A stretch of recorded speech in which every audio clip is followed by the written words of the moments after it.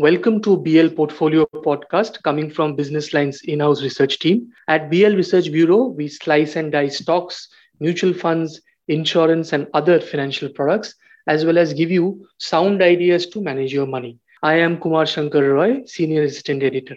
The due date for filing tax returns has been extended to December 31. If you are like me and breathing a sigh of relief, make sure you check the condition supply clauses first. We have with us Kirti Sanagasetti, research analyst, who will explain why for some of us, pushing the return filing date will actually lead to more tax outgo.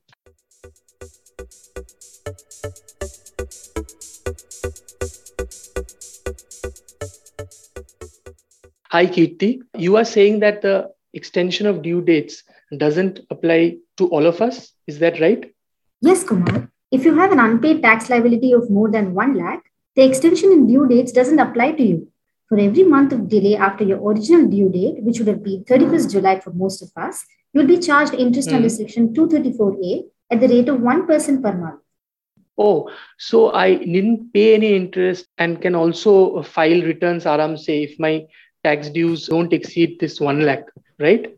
Yes, you can take your time to file the returns, and interest under Section 234A will definitely not be applicable to you. But if you haven't paid your advance tax installments on time, no one can save you from interest under Section 234B and C. Advance tax, what's that now? I mean, who is it applicable for? If your tax liability after tedious cuts in any financial year amounts to rupees 10,000 or more, then you need to pay advance tax in 4 installments during the course of the financial year itself. And what happens if I miss these installments?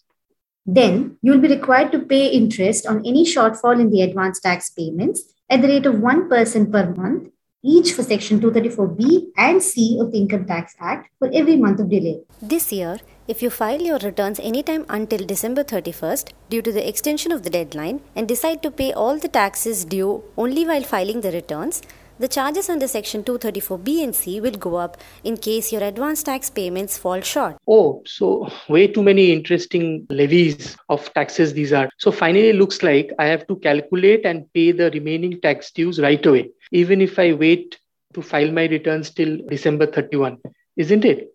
That's right, Kumar. And also double check that your dues don't exceed rupees 1 lakh. If that's the case, you're already past your return filing due date. Okay, got it. So there is so much to read between the lines when it comes to taxes, right? That's all from us today. Thank you for tuning in. Let's meet next week with another interesting topic.